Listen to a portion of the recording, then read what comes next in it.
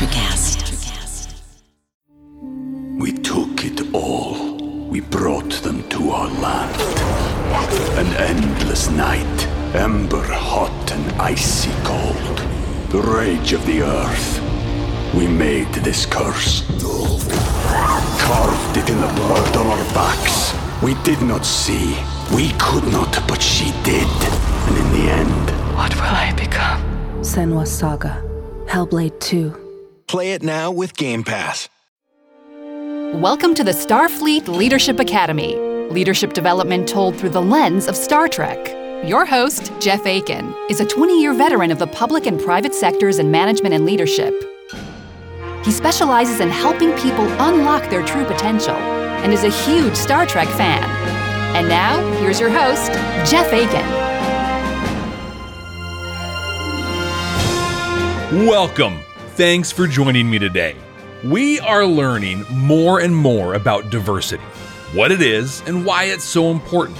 But Star Trek had an incredible framework for it as far back as 1968. IDIC, Infinite Diversity in Infinite Combinations. I'm going to share this framework and concept and show you how to apply it in your workplace and in your daily actions. And I get to do that by sharing the 7th episode of the first season of the animated series, The Infinite Vulcan. The Enterprise is approaching a new planet, Phylos. Sulu, Spock, and Kirk are on the surface investigating. They find unique plant life, flowers that walk and move. Feed me Seymour. They also locate a small town that has a building generating a lot of power. Sulu, a trained botanist, decides to pick up the mobile plant and it stings him. Oh, must have been a thorn. And then they head off towards the building to investigate. They find a technologically advanced location with force shields and other defenses for the planet and the building in particular. As they search through it, Sulu, the dude who just got stung by a plant, shockingly drops to the ground. He's been poisoned. And out of nowhere, the indigenous people show up, the Philosians. The speaker's name is Agmar and says that they can help. Now, this is a moment where they really lean into this being a cartoon. These beings are of botanical origin. And thank you, Dr. McCoy, for brilliantly helping us understand just what that means. Intelligent plants? Agmar explains the Philosians are a peaceful people, and then they cure Sulu. Humans have been to Phylos before, apparently. Agmar says they came about a generation ago. They brought a disease that nearly wiped them out. The human that came helped them to cure it, but many, many Philosians were lost. It must have been like a plague. And now they're sterile. They're a dying race. And then, out of nowhere, plant-based flying dragons attack. Yep, totally out of nowhere. Kirk tries to phaser one, but there's a weapons deactivator in effect and their phasers won't work. These dragons swarm everyone, holding them down with their tentacles until Kirk says, "Something tells me we've just been used as a diversionary tactic." Then the vegan dragons fly off with Spock and Agmar says, "The Master has searched many years to find a specimen like Spock." Apparently Spock is meant to serve a greater cause for their master? Well, Kirk, as Kirk will do, tells Agmar to release Spock, but then, do you remember when I said we were going to really lean in to this being a cartoon? Well, here we go. A super tall, giant human wearing, toga pants or something, comes out as the Philosians hail him as Master. "I am Dr. Stavros Caniclius V." He explains that Spock is lost to them. They're never going to get him back, tells them to return to the Enterprise and be on their way. Then we get the closest thing they ever say in Star Trek to the old cliche. "Beam us up, Scotty." On the ship, they do some research. They discovered that this Caniclius was an evil doctor during the eugenics wars. He and his master race concepts were found to be anti-humanistic, and he was banished from Earth. That might explain how he ended up on Phylos. See, the eugenics wars took place on Earth from 1992 to 1996, meaning You'd be over 250 years old. So Kirk pieces together that this guy has been cloning himself, likely 5 times so far, to continue his work. Scotty and McCoy, in the meantime, are developing a toxin and a delivery device for that so that they can incapacitate the Felosians and hopefully rescue Spock. They head down, ready to go. On their way to the main building, they find a hangar full of ships. Looks like they're getting ready to go on a trip. They find and capture Agmar. And hey, I feel like I really need to call this out here. It's not my recap that's hard to follow and choppy. Like, this is the episode. This episode just weirdly jumps from scene to scene. Frankly, I don't think it's edited all that well, but that's just me and my ivory tower. Well, anyway, they capture this Agmar, and he starts to explain why they took Spock. The Vulcan-human blend of wisdom, sense of order, durability, and strength is the finest the Master has ever found. He's to carry on the Felosians' work, finding a way to keep their race alive. Agmar then takes them to see Spock. When they find him, he's unconscious and dying.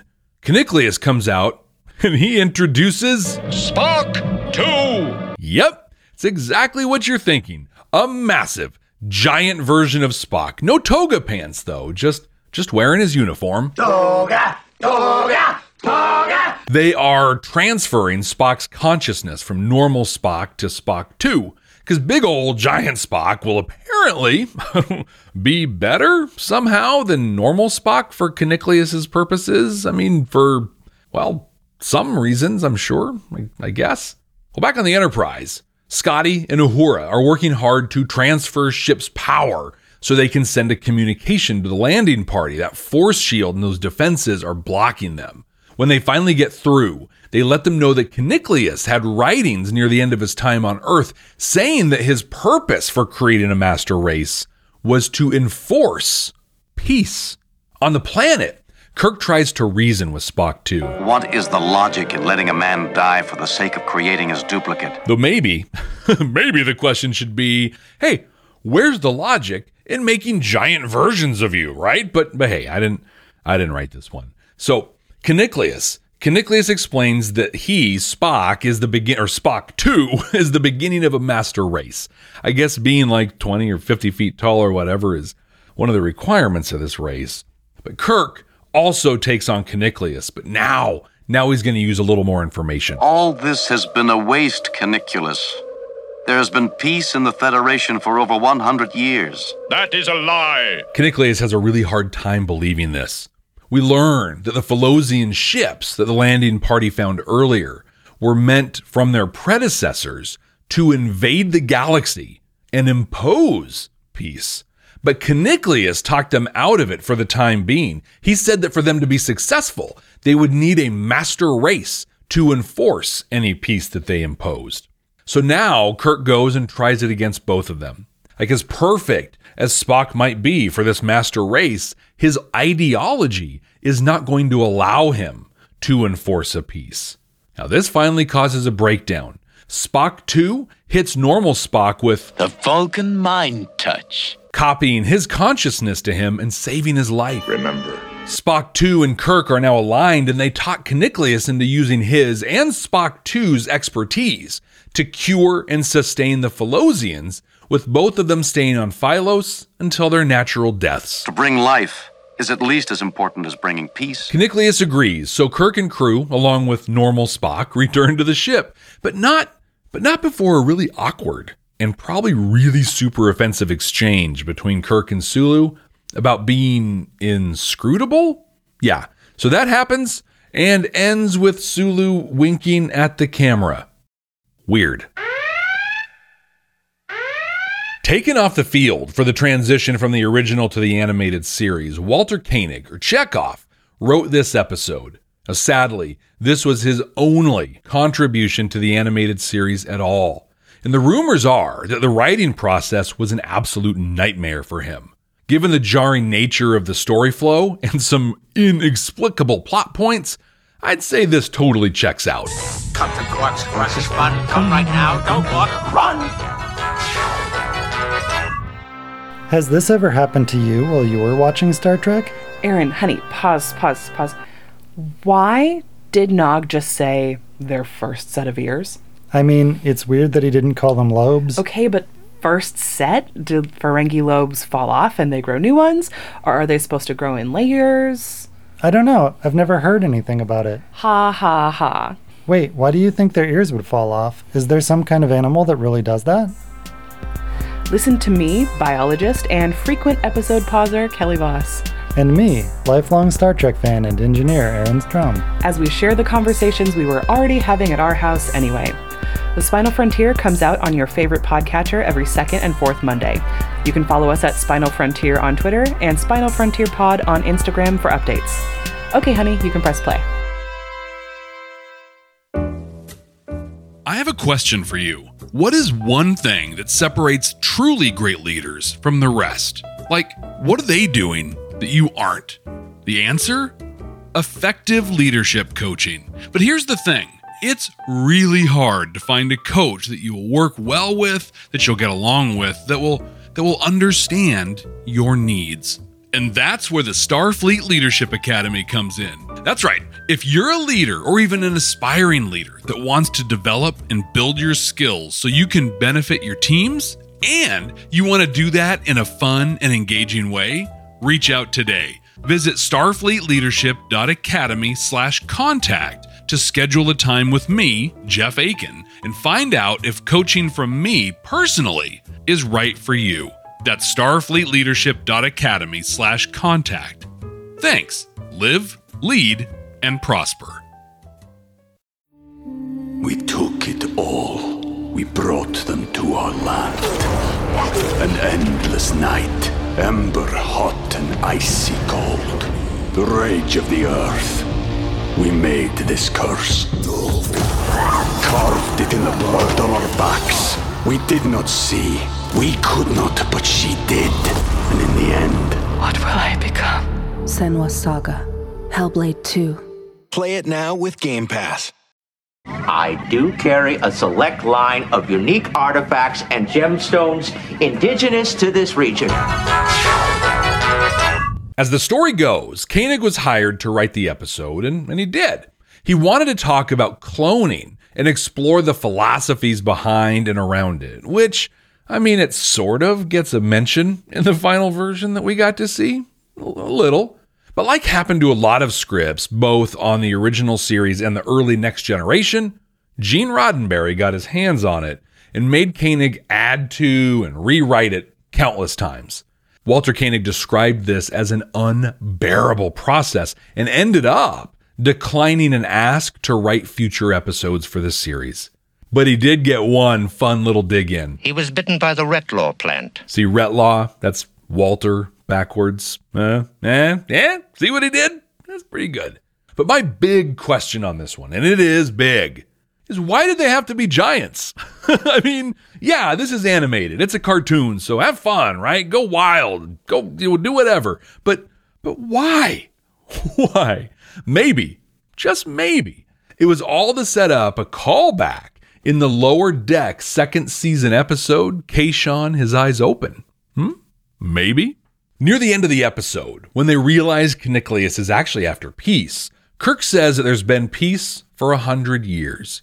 Now, to be fair, he could have meant within the Federation itself, like between the Vulcans and Andorians, stuff like that. But to be that guy about this and acknowledging that Discovery creators Brian Fuller and Alex Kurtzman were 4 years old and a newborn, respectively, when this episode first aired, the Federation Klingon War, the Federation Klingon War ended just 13 years before this encounter on Phylos.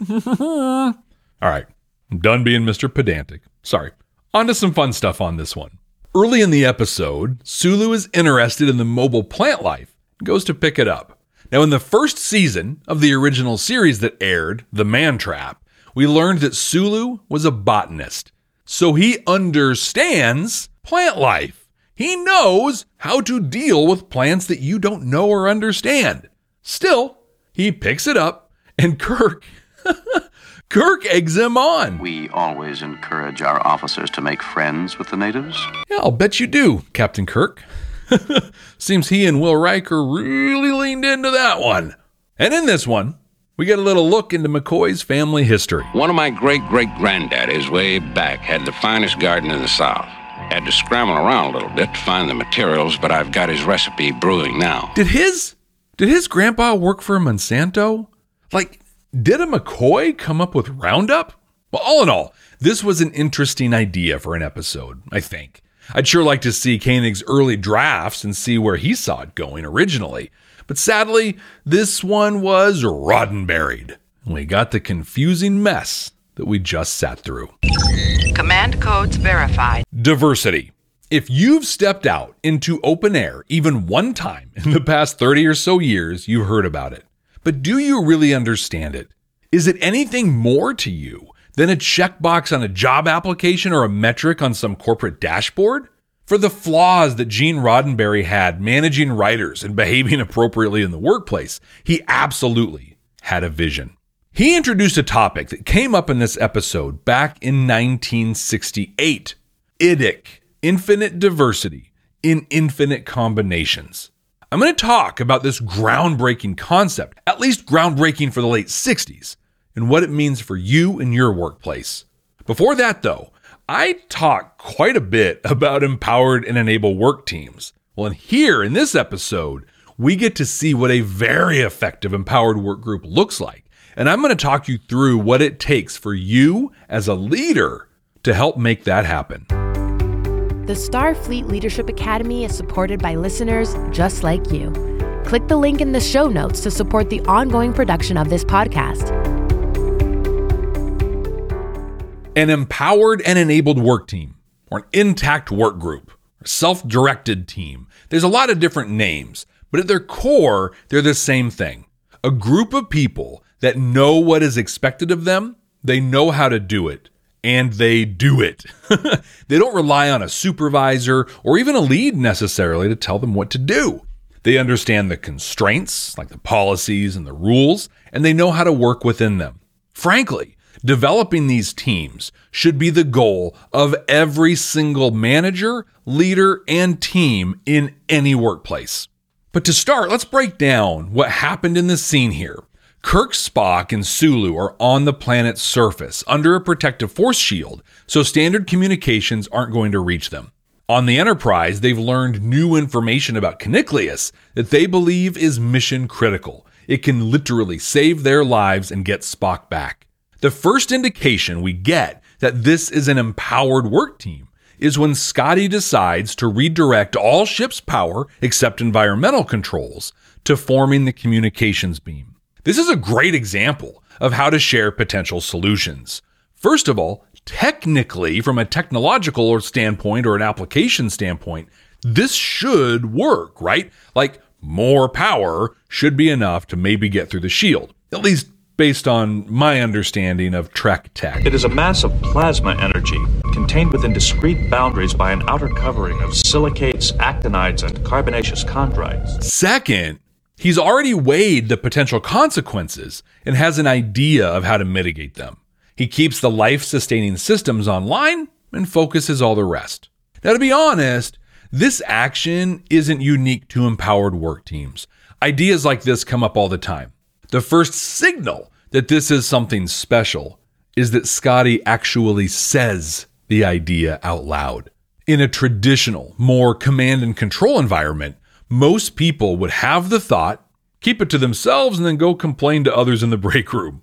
But in that traditional environment, if that idea was spoken, if someone had the courage to say it, one of three things will likely happen. One, it's just going to get shut down. Two, it might happen exactly as Scotty voiced it. Or three, it gets sent off to some committee or work group for consideration. Does that hit a nerve for you there? I know it does for me. But this is Kirk's Enterprise. It's full of competent people with clarity in what their mission is, and they are empowered and enabled to work to achieve that mission.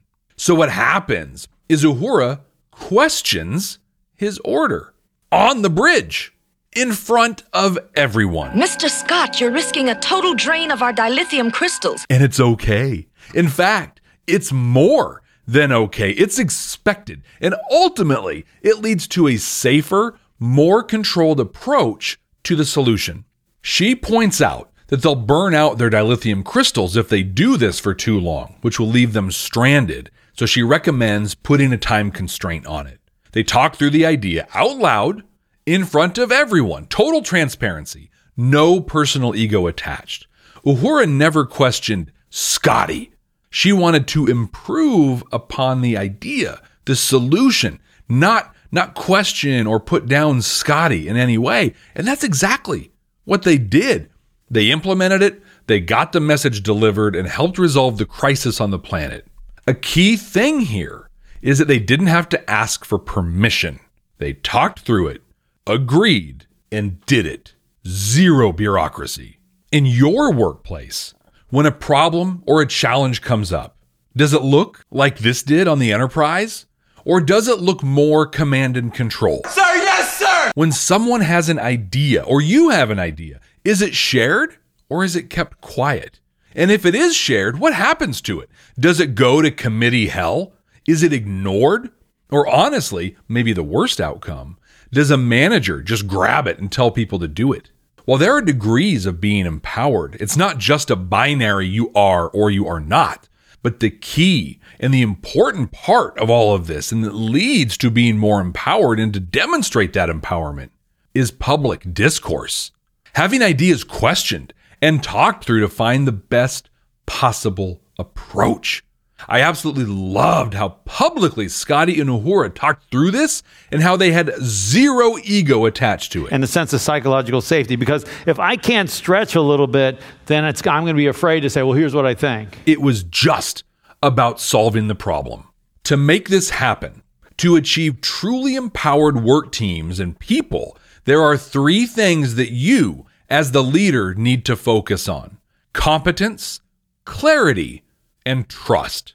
L. David Marquet, who I've mentioned here before, and his team at Intent-Based Leadership break this down so well. I'll link an excellent, great video on this in the show notes. Now, these 3 things, they're not sequential. It's not doing one and then the other. You have to do all of these things. You are forming an equilateral triangle.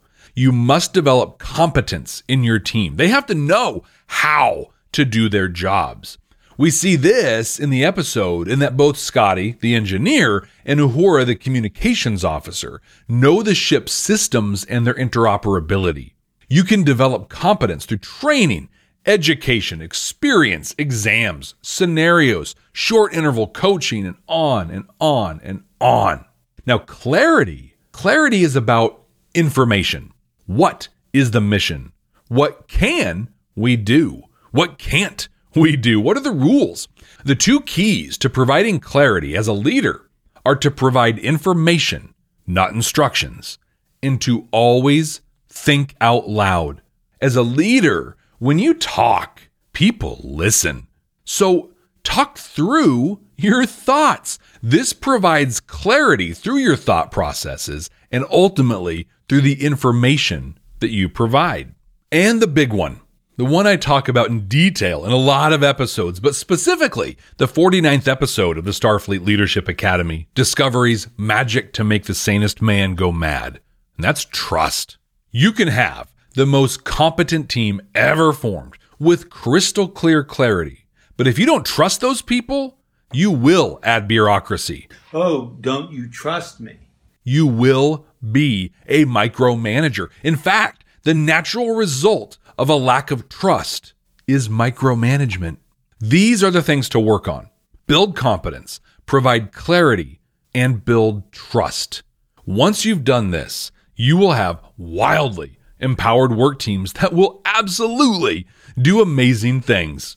And to ensure those empowered work teams are the most effective and that they come up with the greatest possible ideas, you also need the people on those teams to be diverse and to be fully included. From here, I'm going to talk about diversity, but I want to be very clear. Here's me providing clarity.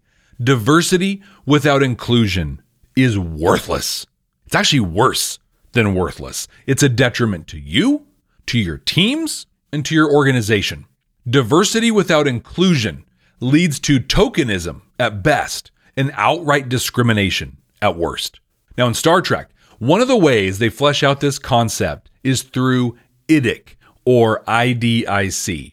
This was first introduced in the 3rd season of the original series episode, Is There No Truth in Beauty? That's the one that introduced the Medusans, a race whose appearance is so incomprehensible to humanity that it causes insanity to even look at them. Typically, the only people capable of looking upon Medusans with success are Vulcans, but only with a special visor. In the episode, we're introduced to the symbol that shows up in a number of Trek episodes involving Vulcans from this point further, and Spock talks about the concept. But in this episode, they assume we know a little about it already, since this came out after the original series.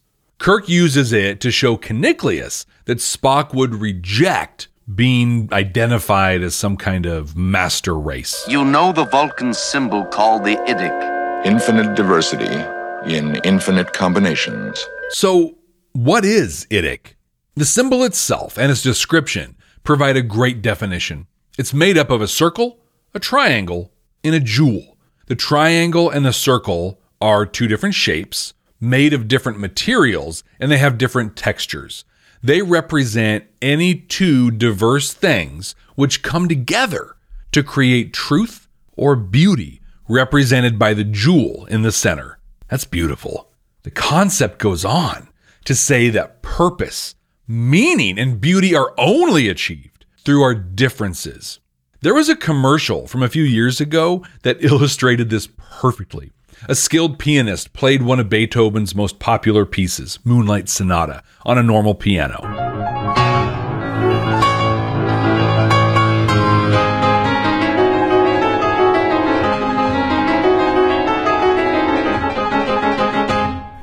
And then on a piano with each key tuned to the same note.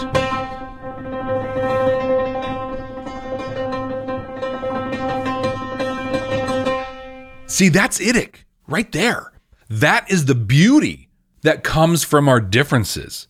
Note that the pianist was competent, clearly. He had clarity. He knew exactly which piece to play and how to perform it.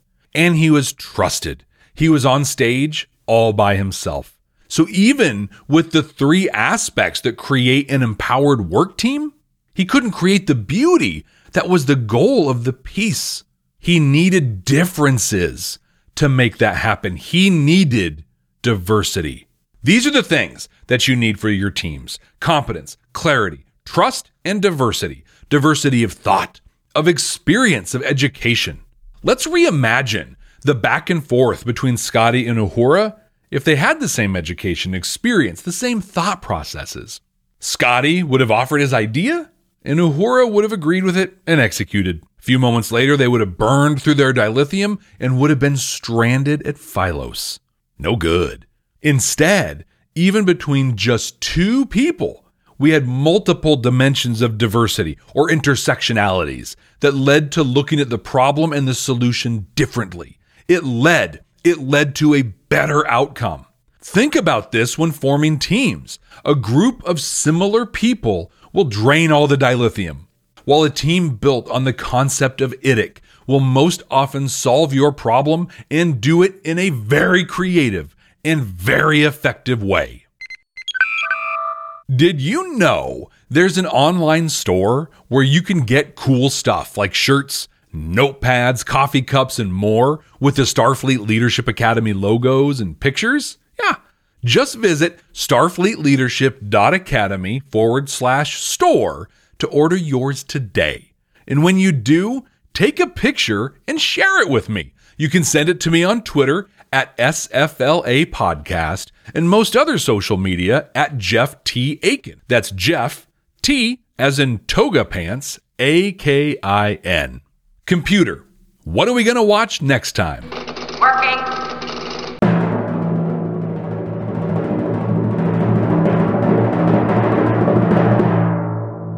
It's the 24th episode of the 4th season of The Next Generation, The Mind's Eye. This is the Zoolander episode of TNG. The Romulans capture Geordi LaForge and condition him to assassinate some big shot Klingon. This is an action-packed episode focusing on LaForge in an early installment of the Chief O'Brien must suffer trope that we see so often in Deep Space Nine. This is going to be a fun one. And until then, ex Astra Scientia!